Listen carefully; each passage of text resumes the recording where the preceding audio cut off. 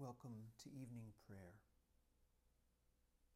Tonight the words are of Dr. Albert Schweitzer.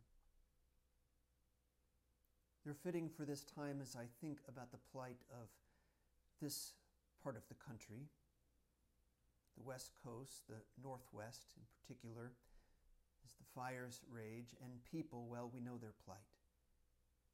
But they're not the only ones who flee from this danger.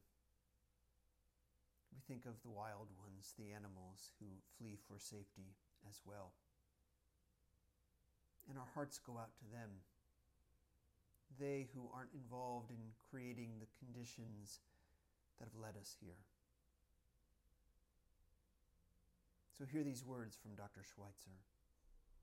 He says, "From childhood I felt a compassion for animals. Even before I started school, I found it impossible to understand why in my evening prayers I should only pray for human beings. Consequently, after my mother had prayed with me and given me a goodnight kiss, I secretly recited another prayer, one I had composed myself. It went like this: Dear God, protect and bless all living beings. Keep them from evil, and let them sleep in peace."